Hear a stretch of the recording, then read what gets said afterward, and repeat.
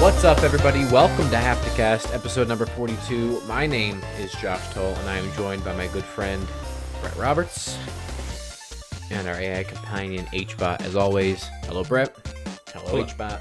Hello, Josh. Hello, everyone. How are you? I'm doing good, man. How are you? I'm doing adequate. Listen, I know, we're starting off a little low energy, but there's a lot to be excited for today. That's true. Also, I just want to preface by saying there's a little storm going on outside of Haptic HQ, as you can see in those windows behind us over there. So just if you hear some thunder and stuff, know that, there's a storm outside. So That's correct. Okay. But yeah, a lot to be excited for. Josh, we just released a new type of video here on Haptic Intel where, we usually do podcasts and Let's Plays and, we do long form content in the vein of like a podcast, but we've never done a scripted long form docu-style video. And that's what we did. That's right. So we'll talk about it a little bit more. We have a whole topic we're going to dedicate to it so we can delve into it a little bit more. But if you haven't watched it yet, I strongly recommend you check it out. Josh spent a long time working on it. It's called Days Gone, PlayStation's not so hidden gem. And he put a lot of work into it, and I'm really proud of him for it, and it turned out great. So please go check it out. That's right. The sympathetic suck off. That's right. And speaking of that, Brett, going into our topic rundown for the day, links in the description if you're watching the full pod, as always. Timestamps rather in the description. Our first topic is going to be talking about Days Gone and that video a little bit, and talking about the game. Brett wrote here, interviewed Josh in our notes, so I guess I'll find out what that means. Mm-hmm. And then we're going to be talking about Nintendo's OLED and some Joy-Con news about that. Talking about potential August state of play for PlayStation. And then wrapping it up as we do every week with Indie Intel, talking about a game today called Spell Blaster from Kickstarter. So before we hop into those topics, Brett, why don't we do a little media consumption update? I'm going to go first. I always ask you who wants to go first, and most of the time you go first. I'm going first today. All right. That's it. First of all, I'm still playing Mass Effect 2.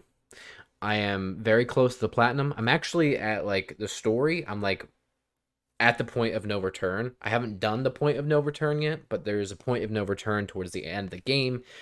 The game doesn't really let you know, but from everything I've seen online, once you begin that, choices have to be locked in, and then things happen from there. So I haven't done that yet. I'm trying to finish all the other trophies that I can before it's just the story-related ones for the ending, and I don't want to screw myself out of that. Smart. And I really want to finish that and platinum it so that I can take a break from Mass Effect and play Ratchet and Clank Rift Apart, which I literally have downloaded to my PlayStation. I haven't played it yet because I want to finish Mass Effect 2 first. So there's that. I'm playing a little of MLB The Show still. That game is still terrible. I still cannot believe that it is literally the same game as basically 8 years ago. Yeah, it's abysmal, but I can't stop playing it because I play the My Player mode, Road to the Show or whatever, incessantly. Been playing Mario Golf. Well, let me preface by saying I played Mario Golf. I enjoyed Mario Golf. I now hate Mario Golf, and I have since deleted it from my Switch. That game, dude, it's fun, right? Just the regular golf playing mechanics. The campaign was fun for about 2 seconds. Then they start introducing these fucking stupid mechanics that are so cumbersome and annoying, where you have to hit golf balls into tornadoes, and there's all of these super ridiculous. It's it just got to the point where I was I'm so annoyed and not enjoying this. I'm done. And you have to beat the story to unlock all of the courses and players and stuff like that for the regular game, and I'm I'm not doing this. I'm not doing it. So I'm done. Yeah. So unfortunately I can't recommend it. So Okay. Have watched both Fear Street movies that are out at the time of recording this. The third one will be out by the time this is out.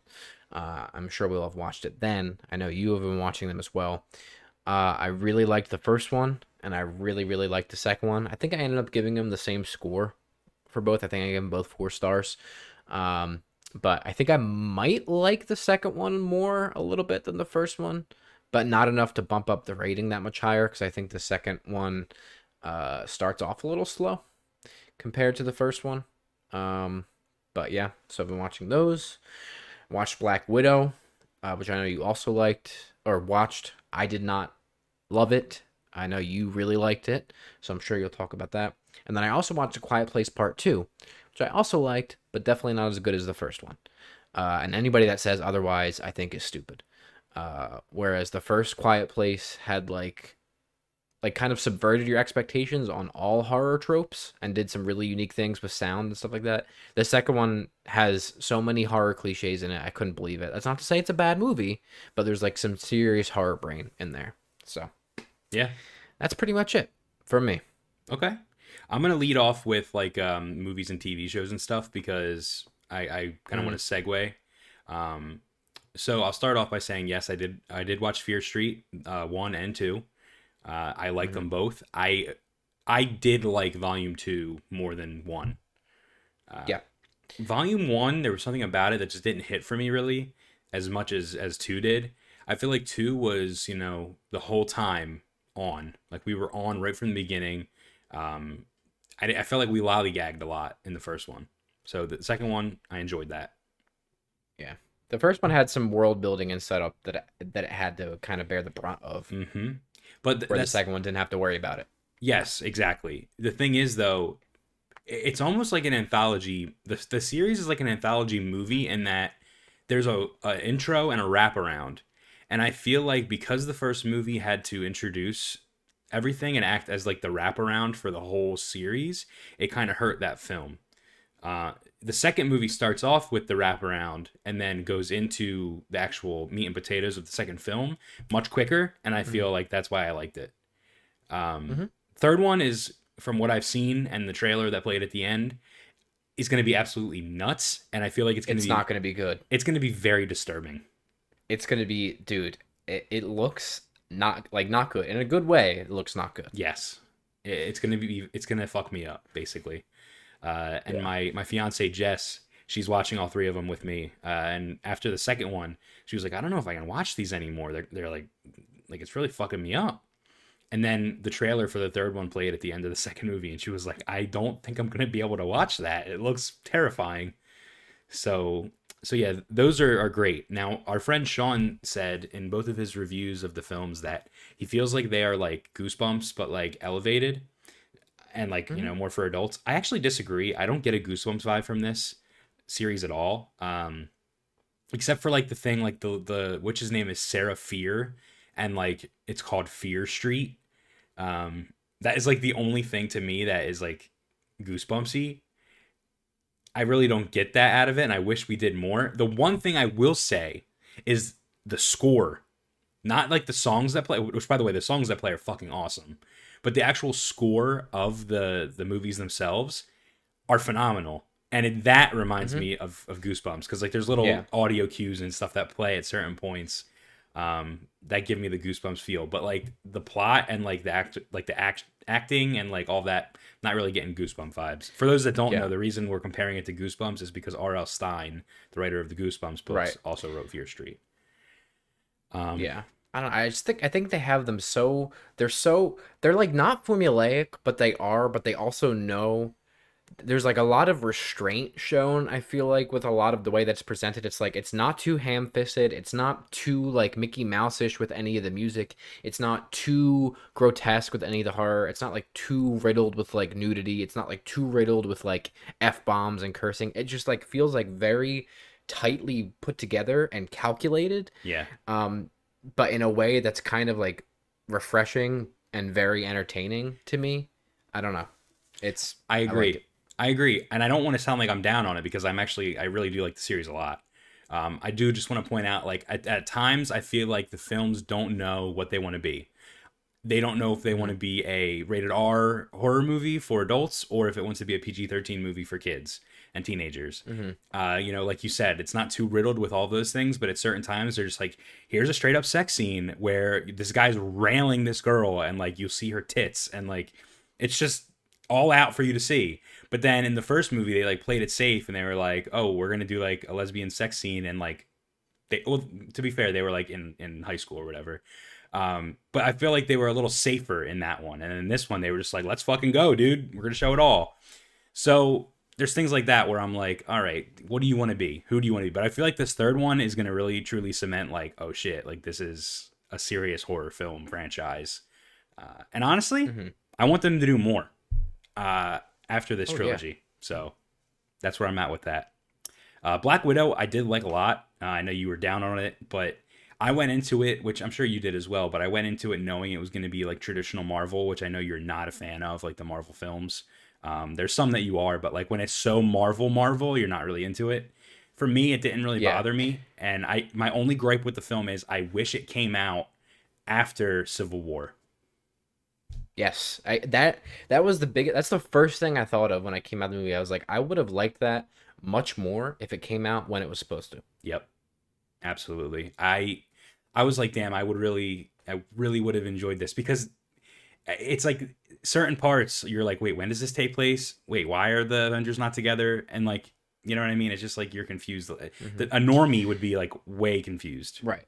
But also remember, like this, like the last big thing that we got from Marvel was Endgame, right? Yeah. Like Endgame is like, I love that movie, but now I compare every Marvel movie to that, right? And I really don't want to go back to like phase one, like generic, here's the characters movie, here's this character's movie. It's all super freaking Marvel ham-fisted. We're gonna get a couple Avengers movies that are so Marvel-y, and then we'll have one big build up to something again. Yeah, like, let's not follow that same path. And we have the TV shows now, which I'm like up and down on all of them, which I feel like is just a summary of my relationship with Marvel. Because I'm up and down on everything with it all the time. And I do want to segue into that. First of all, I want to say we have gotten Spider-Man since Endgame, which I didn't want Christian to come in the comments and shit on us. So Spider-Man came out after Endgame. We got that. But we also, Josh. I know, but I meant good Marvel movie. That movie was good. That movie was awesome. With okay, all right, fine. Jake Gyllenhaal. We've gotten the shows, Josh, which I've been watching. I've been watching Loki. I actually fucking loved the latest episode of Loki. I don't know if you've seen episode 5. Oh, dude, I loved it. It is full of so much charm. I loved it. I'll get there eventually, man. I don't know. It's like sometimes it's really hard for me to push through those shows. I'm gonna do what I did with like Winter Soldier, right? Or not Winter Soldier, Captain America and the Winter, whatever the Falcon one was. Yeah, Falcon and the Winter Soldier. Yeah, Falcon and Winter Soldier. Where like I fall off because I'm so annoyed with it and I'm bored and I think it's terrible, and then I'll go back and power through and finish it at the end. I'm not there yet with Loki. I think episode 5 will turn you around. It's getting really good. And I don't know. Did you see the trailer for the next episode? No, okay. I haven't seen much. Okay, then I don't want to spoil it. But so it's all the different variants of Loki coming together, basically. Yeah, I saw there was an alligator Loki. Dude, he fucking rules. That's all I'll say. So Marvel, Black Widow was pretty good, and then Loki is, as of right now, I'm loving it. What else did I watch? You didn't mention this. Return of the Living Dead we watched. Oh yeah, slick, very slick, good film. If you haven't seen it, does some things with zombies that are pretty unique, and honestly, they invented a lot of things like zombie tropes with that film that I never knew they invented. But basically, it's zombies that when you chop their head off or like shoot them in the head, they don't die. When you burn the bodies, the fucking smoke goes into the fucking sky and rains down onto graves, and it makes more zombies. So there's literally no way to kill these zombies. If you light them on fire, you just make more. You shoot them in the head, it does nothing. It's really fucked, and I liked it a lot. It was funny and good. Games, Josh, this is where I want to get into. I haven't played a lot of games. We got a new couch at my new I just moved into a new place, got a new couch. Been watching a lot of stuff on there. Okay, I haven't been in my office much playing games.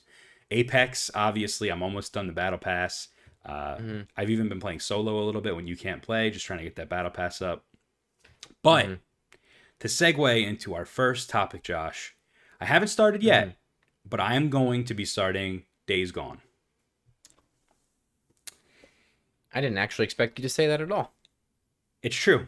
I'm going to be starting Days Gone, and it's because of your video. So let's wrap Wow. this segment up and let's move right on. So, for those of you that haven't seen it yet, we just released our first long form docu style scripted video. It's called Days Gone, PlayStation's Not So Hidden Gem, and it was created not by me at all. It was created by Josh, my friend who's sitting right here next to us. He did a great job, and I loved it. And if you haven't seen it, you should pause now and you should go watch that instead. I'm really proud of him for it. I'm really proud of the channel, and I hope a lot of people watch it and check it out. So, what I wanted to do today is, Josh, I wanted to talk to you about the video, and I wanted to kind of go behind the scenes a little bit and tell you some of the things that I especially really liked about the video, and just go from there. We'll have a little discussion about it. So, in our notes, I wrote, I'm going to interview you, but really, I'm just going to ask you questions and tell you what I liked a lot about the video. Okay. So, how did it come to be? How did this whole thing start? What made you want to, number one, play Days Gone? And you kind of touched on that in the video, but like, what made you actually like finally pop it in and pop it on actually and try it? I mean, honestly, it was really just the fact that it was on the PlayStation Plus collection for free. I had a PS5. I watched a Digital Foundry video actually where they talked about the game and how it's much better. Like it was running at 60 FPS locked, 4K, dynamic 4K, checkerboarded, and they were like, it's like perfect, it's beautiful, like this is the best way to play the game. And I was watching their video, I was like, wow, this actually looks great.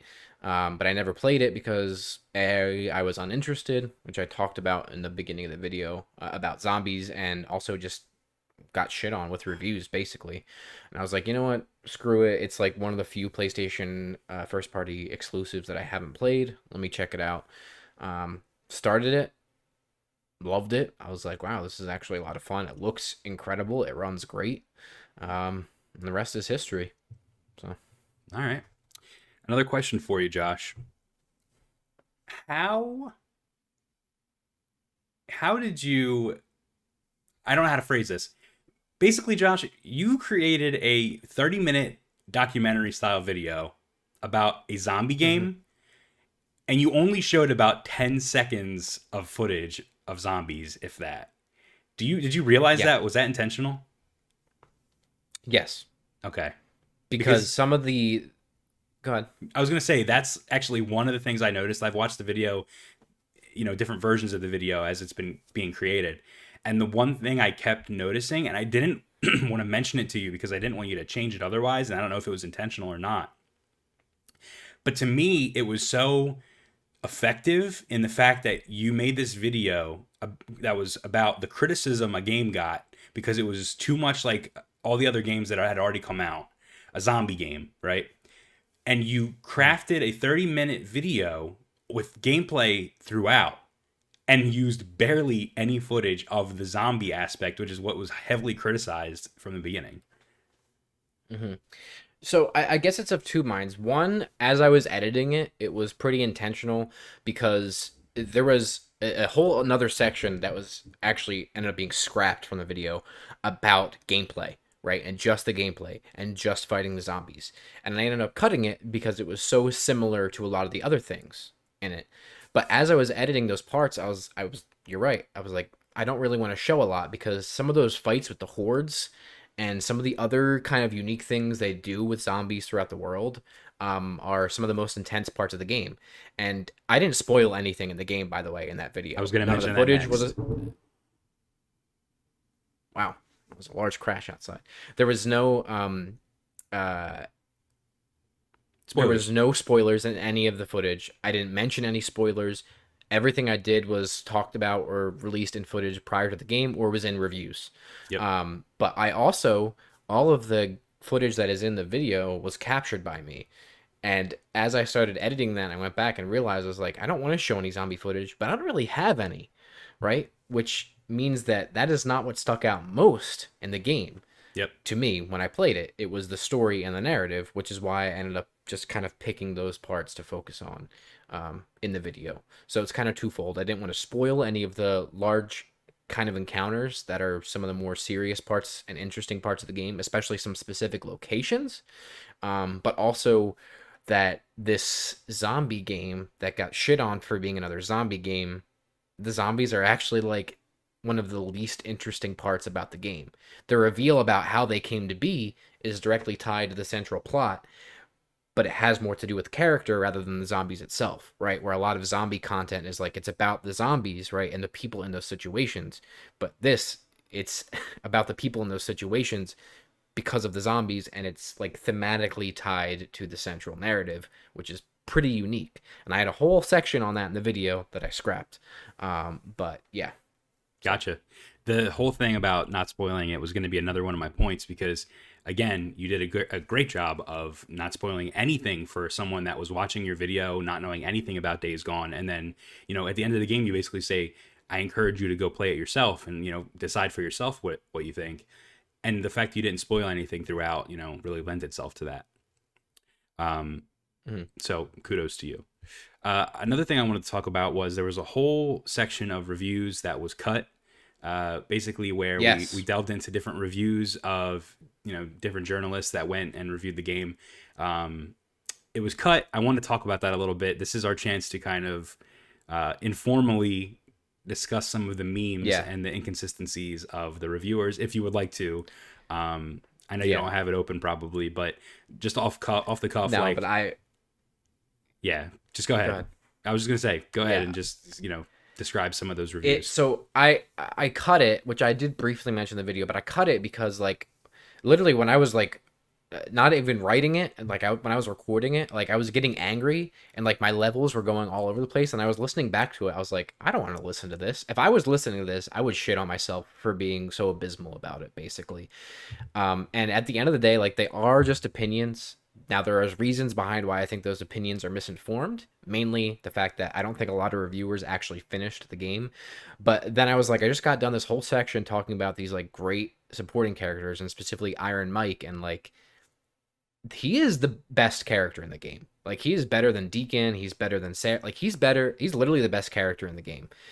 He's also one of the characters that's in the game the least amount. But he's super impactful when he's in there, and I was like, I don't want to put this in the video. But anyway, the hypocrisy that is behind reviewers, which most people just reading a review might not realize, is astounding. Like, one review that I teared up in the video a lot was VGC, Video Game Chronicle. I think Edwin Evans Thirlwell was the writer of that. He gave this game a 1.5 out of 5, but he gave, like, Cyberpunk a 3 out of 5. Yeah. Like a game that just like is broken and doesn't, and then that might have something to do with the platform. But the other one, not the IGN review, but the Slant review, he gave this game a 2 or something like that, and he gave Anthem. What's Anthem, like a 3 or something like that. And I'm like, is it the day? Like, what is it? And the thing that really stuck out to me about the Slant and the VGC review, which I also mentioned in the video, is that they don't talk about supporting characters at all. Yeah. Not once. I couldn't believe it. And they're not the only two. There was a lot of other ones that you researched, which shout out to you, by the way, because most of my research and all of the articles that I covered came from you posting them and like digging into them. The only review that I saw out of those that mentioned supporting characters was the IGN review. Like, I was like bewildered by that. I was like, how little of this game did you actually play? Yeah, and again, that's the case. And again, just to show that a lot of the footage you used, if not all of the footage you used, was Deacon interacting with all of these supporting characters.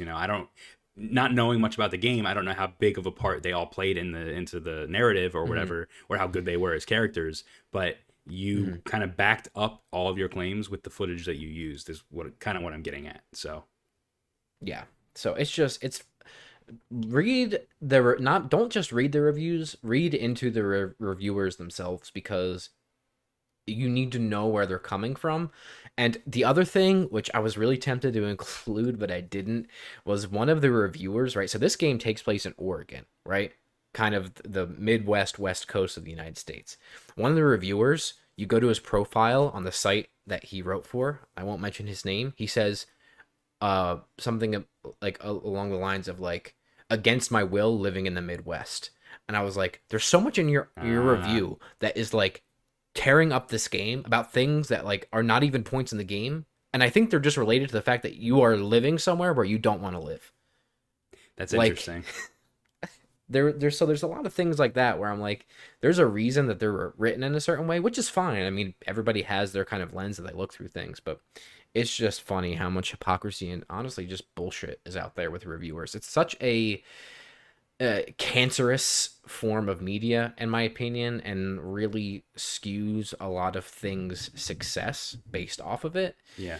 And it gave me a new appreciation, or I guess anti-appreciation for how much stock people put in reviews, which everybody's guilty of. You can look it up, be like, oh, this got good reviews, I want to watch it or play it. This didn't. But you got to really kind of look under the hood with some of that stuff. So Yeah. No, for sure. I think, one of the things that would be great is if Metacritic was a good, place to look to, kind of like everyone looks at like Rotten Tomatoes or whatever as like the main thing for film. We don't look at that. We look at like Letterbox scores, which is like a user based system. I wish Metacritic was a better place for gamers to go, but the problem is gamers abuse Metacritic all the time and will, sink a game score just because they don't like something about it or whatever. So I wish that we had a thing like, Letterboxd, like GG or something. Yeah. Right. Metacritic is just way too easy to abuse. But yeah, I agree 100%. This game got, quite honestly fucked by reviews. It didn't even stand a chance. It seemed like it was dead on arrival, all because of the reviewers and the reviews that were put out about the game. So yeah, I really don't have any other questions or any other points I want to bring up. I just want to say great job. And, I hope a lot of people check it out and a lot of people watch it. So good job. Yeah. Thanks. Yep. All right. So, Brett, next, well, I guess first, recently, the Nintendo OLED edition, Nintendo Switch OLED edition, was announced. Yep. We haven't had the chance to talk about that yet. Right. Now, this topic is more specifically going to be about some Joy-Con news related to it. And I see you have some notes here, and I'll let you get into that. But I guess just briefly, again, the Nintendo Switch OLED model was announced. There's nothing new about it except that it has an OLED screen. It's like a centimeter bigger. It has the same CPU, same everything else. It's very stupid. It's pointless. It's not made for anybody. It's pretty par with Nintendo and them doing kind of like these console refreshes like a lot of other people. But I really don't know who it's made for. I think it's a terrible idea. I think Nintendo is pretty stupid. The fact that we're 4 years into it now and you're not upping any power with this, but that's just my opinion. I'll let you take it away. Yeah, I'll mention that I actually like the look and the upgrades that were done to the Switch, the OLED Switch. I'm actually kind of considering getting one because I actually play my Switch in handheld most of the time as opposed to it being docked. And the upgraded visuals on the OLED screen and then the better speakers are actually kind of appealing to me. Especially if I can just trade my Switch in and get, this Switch for, a pretty decent discount. Why not? OLED screens, though, Josh, scare me. Because you can get burn-in very, very easily on OLED screens if the games or the media you're consuming on the device isn't, optimized for an OLED screen. So if you're playing a game with a HUD, that HUD can get burned right into the screen if you play it enough, which nobody likes screen burn-in. It's the worst. I had it on my cell phone and it fucking drove me nuts. So OLED screens look beautiful, but you got to be careful with them. But moving on to, the actual news here, guys, it seems that Nintendo is kind of avoiding the Joy-Con stick drift issue. I don't know if you guys are familiar with that. Josh, I know you and I have talked about it, a lot on this channel. We have a video up talking about that like basically Nintendo and all the other big parties use like the same joystick manufacturer. Yeah, so. And they're all shit. Specifically the Joy-Con, it's the worst of them all. The stick drift and the drift in general is just god awful. And basically what's happening here is everyone's going to Nintendo. Oh, Jesus, I'm having a stroke. Everyone is going to Nintendo and asking, with this OLED model, are the Joy-Cons going to be better? And Nintendo is doing the classic Nintendo dance and shuffle where they give you the runaround and they don't actually answer the question at hand. So this is going to be coming from The Verge. So in a statement, Nintendo provided to Wired, so we're just covering a bunch of different outlets here, Polygon, another one, GameSpot, and The Verge. The company said that the Joy-Con controller configuration and functionality did not change with the Nintendo Switch OLED model. However, the outlets didn't ask about the configuration or functionality, as it was pretty clear from Nintendo's announcement that the controllers would be the same. And then an FAQ on the company's UK website, being Nintendo, is even more explicit that the Joy-Con controllers included with the Nintendo Switch OLED model are the same controllers currently available. Now, Josh, the controllers are compatible. You know, you can use your old Joy-Cons on the new OLED Switch and vice versa. There's no upgraded tech in there. They all do the same thing. You gotta imagine that there's something they can do with Joy-Cons going forward as they're being manufactured where they can make a small change and just nip this in the bud, you know? Yeah, they need better of those little fucking modules that house the joysticks that are manufactured by the same company as all these other companies, and you know it's an issue. And they literally, we have a whole video on this referring to a iFixit like YouTube video or like just it needs to change. It needs to change because it's abysmal. Like they're terrible little rinky-dink shit pieces, and like it needs to change because if I have one more issue with stick drift on anything, not only is that controller getting smashed, but I'm gonna make a video literally reaming these fucking companies. I'm so tired of it. It's so abysmal. It's like beyond ridiculous that you cannot figure this out. And you can, but you're little greedy bastards and you refuse to. So it's worth noting that you can actually reach out to Nintendo customer support and get a free replacement of your Joy-Cons. However, if it's your only set of Joy-Cons, you're without them for weeks at a time. You can't play your Switch unless you have a Pro Controller. So yeah, man, I mean, this is just, it's ass, honestly. This is very clear that, you know, they're the same thing. Nothing's changed. The technology's the same. Because if there was a fix for the Joy-Cons in this new OLED model, they would say like, oh, these are new and improved Joy-Cons. The technology's the same, but that issue has been addressed. Even if they just say that last line, these issues have been addressed. That's all you need to say. But that's not what they're doing at all. No, it needs to change. It needs to be fixed. Yeah.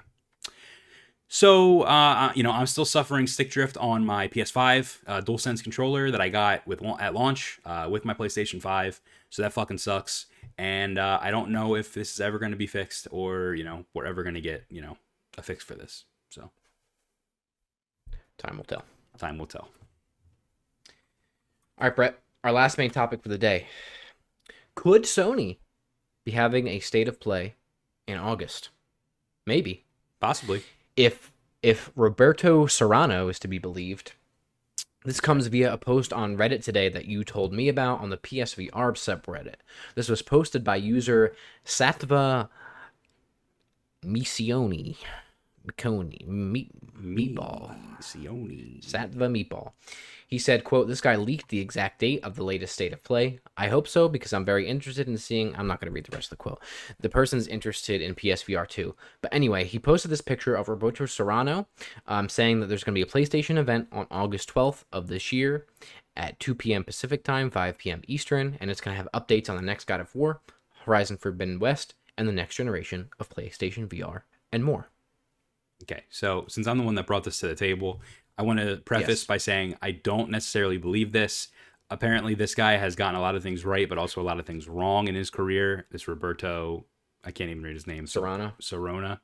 And the thing that really gets me, Josh, is he basically took the state of play announcement from, you know, last week or 2 weeks ago, whenever it was, and just flipped everything. So, you know, the time is exactly the same as it was the last time, so it looks a little more believable.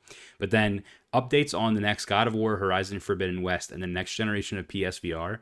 That is a line from the previous state of play that said, you know, this will not include updates on the latest God of War, Horizon Forbidden West, and the next generation of PlayStation VR. Yeah. So it's very likely that this is not true. But kind of what I wanted to do here is, you know, if it is true, if we are going to get another state of play in August, fucking phenomenal, number one, because you're doing it back to back. That's great. Right. But I wanted to kind of just discuss with you, like, what we might see. Like, what do you think, or what do you think should be talked about at this event? What needs to be talked about? Well, let me start with this. I think the August 12th date is an interesting date. because if you remember, there's this whole Blue Box Studio stuff, which I know you want to talk about. Never and ends. Abandon, but August 12th, remember, was the initial release date for PT when it launched way back in the day. Yep. So, could we get an update on Blue Box Studios here, Brett? That's quite possible. And Abandoned. That's quite possible. And I do want to touch on that now since you brought it up. Blue Box recently tweeted out, "We're excited to announce that the Abandoned Trailers app will be available to preload free of charge for all PS5 users on July 29th, with the introduction available on August 10th, followed by the first trailer later in August." So, if this is an actual Kojima thing, if this is a Konami thing, if this is just an indie game, whatever the case may be, it's finally happening. Things are going to be moving. So that's exciting. So it says that, the introduction is going to be available August 10th. Do we maybe get the first trailer, launching right now, like, a right now type of thing at the State of Play on August 12th? Possibly. Could be. It just says later in August, doesn't say how much later. And those dates could theoretically... Yes. Yep. And I do want to point out one more thing, just a little bit of information about this trailers app. Hassan Karaman, the head of Blue Box, said that like the DualSense and 3D audio is going to play a part in this. So it's like still very weird as to whatever the fuck this thing even is, or like what's going to happen necessarily. My understanding, though, however, is that it's not necessarily a game, but there is a introduction, which you see, in the tweet, and the introduction acts as a tutorial, is what he said.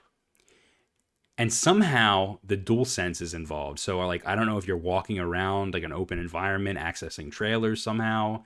I don't know if it's like an on-rails thing, or, Josh, perhaps you're just experiencing a trailer and your DualSense will make noises and like rumble and do things while you're watching the movie or the trailer play. Yeah, I don't know. I don't know. We have a video from a couple weeks ago about like our full thoughts about this topic specifically, so make sure you check that out if you haven't. But I don't know, but I really want to know, and I better know soon. That's all I can say. I'm with you. So what do you think we're gonna get? Yeah, I think what we need to get is some information about this SSD slot expansion. I was listening to Last Stand Media, Sacred Symbols, which is Colin Moriarty's podcast, which I've been listening to a lot lately. And they talk specifically that there's still been no news or mention about this, any expansion within the PS5 for this internal SSD, which if you remember, we did a video about a while ago where they said that there was going to be information about it coming this summer. And summer is moving right along, folks. Almost over. There's still been no mention of it. And we need it because I don't care what people say. I'm tired of deleting games. PS5 games specifically. I want more storage. Please unlock this stupid effing bricked part of the console. And that's it. That's all else I want from this. I do want to see more God of War, but I don't care because I don't need to see any more of it. I do want to see more of Horizon, but I also don't care because I don't need to see any more of it. I'd like to know what Sony Bend is doing, but we're not going to get that. I doubt. I'd like to know what that other thing that Insomniac's doing. I'd also like to know where this multiplayer thing is from Naughty Dog. All of that stuff. Basically, everything we've been rumored or have heard rumblings of, I want to see it because it's time. Yep. So. Yeah, we really need PlayStation to start delivering on some new announcements. Get us hyped for something. Their games that they do have in the pipeline are coming closer and closer and closer despite delays. So they need to start getting us hype on something else. And I think the perfect... Yeah, and we need... Go ahead. I was going to say the perfect way to do that, announce the Bluepoint acquisition. Here we go. Mm-hmm. We got Bluepoint. About that. Not only... Because they still haven't announced that, right? It's only been leaked. Right. Not only, is Bluepoint doing that, but Bluepoint's also doing X. And that X could be a Bloodborne, 60 FPS version or whatever for PlayStation 5 and PC. Right. It could be... Which I want. The Metal Gear Solid remake rumor that everyone's talking about for years and years and years. I don't know if Blue Box is doing a Silent Hill game. I truly don't know. But they need to... Blue Box needs to show up and they need to drop something big because Demon's Souls was fucking phenomenal. Shadow of the Colossus was fucking phenomenal. Even their fucking... I believe they did the Uncharted collection. I could be wrong. Yeah, they did the Nathan Drake collection. Yeah. Bluepoint did, yeah. That shit was fucking tight. Everything they do is good and great, and you know, I just want to see them do something huge, and I think Metal Gear would be like a big one. Yeah. So. I think the most important thing, and I know I'm going to get shit on it like I did last time, but wrap your head around this, Brett. We are now X amount of months into the life cycle of the PlayStation 5. Ratchet and Clank just came out. We do not know what the next PlayStation 5 exclusive is. God of War is not PlayStation 5 exclusive. Horizon Forbidden West is not PlayStation 5 exclusive. Two fucking dumb decisions, by the way, I might add. We don't know what the next PS5 exclusive is. What is it? What is the next big seller? Right? What is it? What are you doing? Herman Holst and Patrick Ryan, as I said before, I don't like you. I don't like you. I think you're terrible for this company, and as a fan, I hate you. Yeah, you did get shit on pretty hard in the comments of our last video about the PlayStation State of Play. But you know what? I think you were justified. You were a little angry, but I think you were justified. You know, people, you know, everyone's, we can't get PS5s. We can't get PS5s. Maybe that's what they talk about. Maybe they're going to talk about how it's going to be easier to get a PS5. I don't fucking know. But truthfully, I don't think it's that hard to get a PS5. If you know who to go to, if you know where to look. You know, I have family members that are like, where do I get a PS5? I'm like, yo, motherfucking Wario64 on Twitter. Give him a follow. You'll fucking get one. Dude. Zoolert. At this point, I'm like, if you haven't gotten one, you're not trying hard enough. I know that's like coming from a point of view of somebody that has one, but like, if you truly wanted one, right? And I know there's other factors, people working and stuff like that, but if you really truly wanted one, you should have one by this point.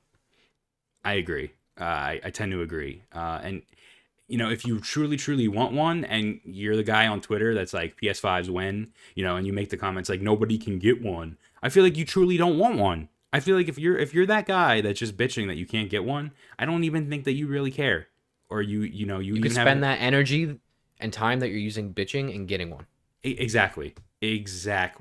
Set up an alert on zoolert.com or whatever. Fucking get a text message when it goes in stock. I really don't. Josh, you even got a email to get a second one from PlayStation Direct. Like, this is like, it's getting absurd at this point. If like come on, if you can't get one, like, what are you fucking doing? Are you trying? And I don't want to sound insensitive here, but like, I got fucking 3 Xboxes pre-ordered, like during the heat of the whole thing. Yeah. Like we went through everything that anybody else experiencing now did, right? Yeah. If not more so, because there was more of that initial demand. Exactly. Right? And we did it. We're like the old people. We can do it. You can do it. We're the old people that are like, you know, when back when I was your age, I walked uphill in a snowstorm, like being chased by lions. Like, that's us right now. But like, it's true though. It's true. And this topic is truly devolved. But yes, I thought it would be important to, you know, talk about that too. So anyway, State of Play may be coming, may not be coming. That's our thoughts. And if it does happen, we'll probably be live streaming it. So absolutely, suck us off. If God of War's there, absolutely, I'm 100% down. Like, we're doing it. Yeah. So. All right, Brett. Our final topic for the day, as it is every week, Indie Intel. This week we are talking about a game called Spell Blaster. The flavor text for you. Spell Blaster is a 1 to 2 player cooperative dungeon crawler that tasks players with navigating mazes, destroying monsters, avoiding dangerous traps, and solving puzzles. The game has been described by fans as a mix between Zelda, Secret of Mana, and Goof Troop. The players begin their adventure on a world map, selecting a stage to play. Their task is simple: find and destroy the Dark Shard in order to win. However, the goal won't be as easy as there are. Whoa, that was worded weird. However, this goal won't be easy, as there are plenty of monsters standing in their path and puzzles waiting to be solved. Really quick about the story, the wicked sorceress Agonis has appeared in the land of Meridia to summon dark crystal shards and harvest the life force of the planet for his own nefarious schemes. It is up to the brave heroine, Mage Marza, and her equally fearless sidekick Pan to set forth on a journey to save the world from destruction. This game looks tight. This interests us because it seems akin to something like Gauntlet, right? Only 2 players for this, but also the art style is slick. What are your thoughts? I think it looks really cool. I want to point out this is a game made by Jump Game Studio from Maryland. So we're in the U.S. this time. You know, every time we do an indie intel, you don't know if it's going to be somewhere around, around the world in the country. So they're from Maryland. So shout out to you guys. You're pretty close to where we are. I just think it looks really cool and a lot of fun for, friends like you and I who like to play couch co-op games. This is perfect. It's going to be coming out on Steam, and it's mainly a PC release, which is kind of disappointing. I would have liked to have seen, a Switch port or something. But the good thing, Josh, is number one, there's a demo out. So if you're interested in this, that's true. You can go and try it. But also, there's 9 days to go as of the time we are recording this, and they are literally so close to their goal, it is not even funny. They're only asking for 8,200 USD, and they are currently sitting at the time we are recording this, $7,552. So literally less than $1,000 left. Wow, that already went up compared to the notes that I took. There you go. Before this, so yep, and has 159 backers, so you should join them. Yeah, I think the music, first of all, the art style is very charming. You actually queued up a couple of games today. Take your pick, basically. Like, what do you think? This one, the art style was just obvious. Like, this was going to be the one. Not only like the sprites in game, but like the promotional art that they have. The game just has like a awesome text font and awesome graphical style, and the music.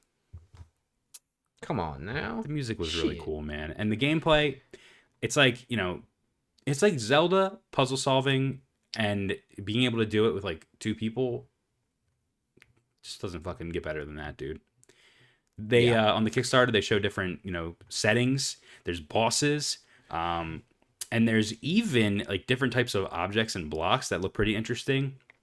So there's normal wall blocks which just block your path. There's blocks that have cracks in them, so you could break them. Ones that have locks, so you have to use a key on them. There's ones with cannons. There's switch blocks where it goes up and down depending on a switch that you're on, ice that you slide on. But the one is like a puzzle block. And to me, that's really cool because it's like an object in your way that you can't progress through unless you complete a puzzle elsewhere in that room or dungeon. So it's like, oh shit, we got to like do something before we can get past that. And I just think that's pretty cool. So yeah. No, man, this looks awesome.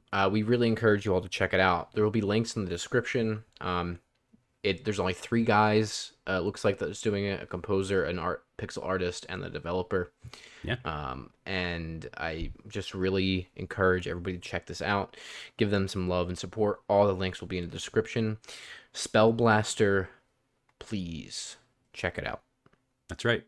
And completely aside from that, Josh, doesn't have to be included in that episode of Indie Intel. I do want to say, shout out to the crew at Disray Games for their successful Kickstarter campaign of Lights, Camera, Slaughter, which I did back. That's right.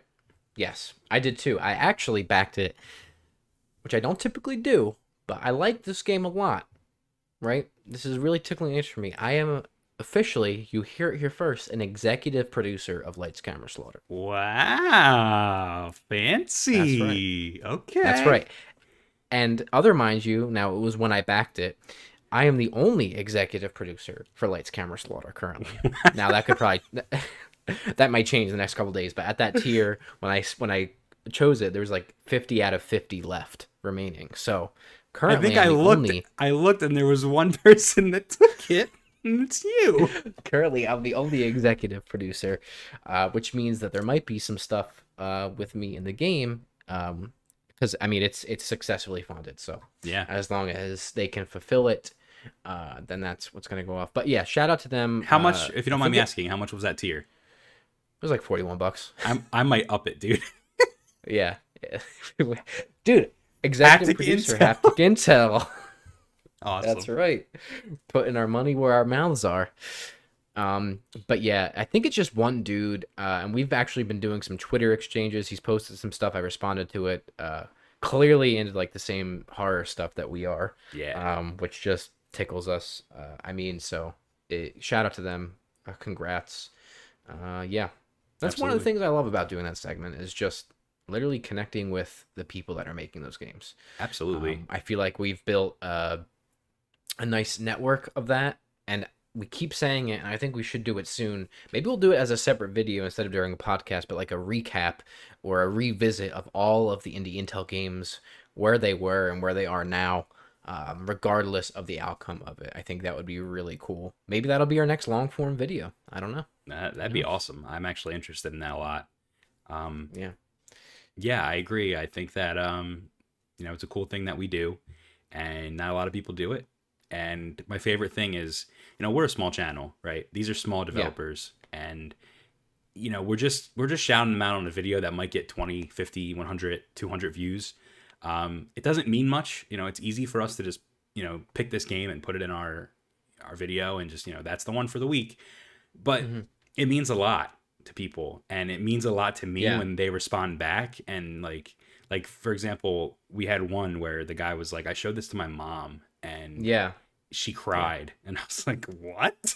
That was Lucid Soul. Yes, Lucid Soul. That meant a lot to me, that his mom cared. So yeah, I really do enjoy this, and congrats to the Lights Camera Slaughter guys, and hopefully Spell Blaster, it seems like they're about to make it as well, so hopefully they get it as well. Yeah. All right, well, that's it, Brett. That's another week in the books. It's over. It's all ogre. It's all ogre from here. But yeah, thank you for joining me. You have any last minute thoughts before we wrap up here? If you haven't watched it, go check out Josh Tull's op-ed docu long form video, Days Gone, PlayStation's Not So Hidden Gem, which is available on our channel right now. It's like 30 minutes long. It's going to be worth it, so go check it out. Yeah. That's it. Well, with that being said, thank you everybody for tuning in, watching us. Make sure you like, you comment, you subscribe, share it with your friends, do all the YouTube stuff. Follow us on all of our socials. Links are in the description. Specifically, I think on Letterboxd and GG is what you all might get the most out of, but also we're super active on Twitter, so check us out there as well. And that'll do it. Yep, thanks everybody. Bye-bye. See ya. Thank you for watching Hapticast. Please like and subscribe. Hit the notification bell so you do not miss an upload.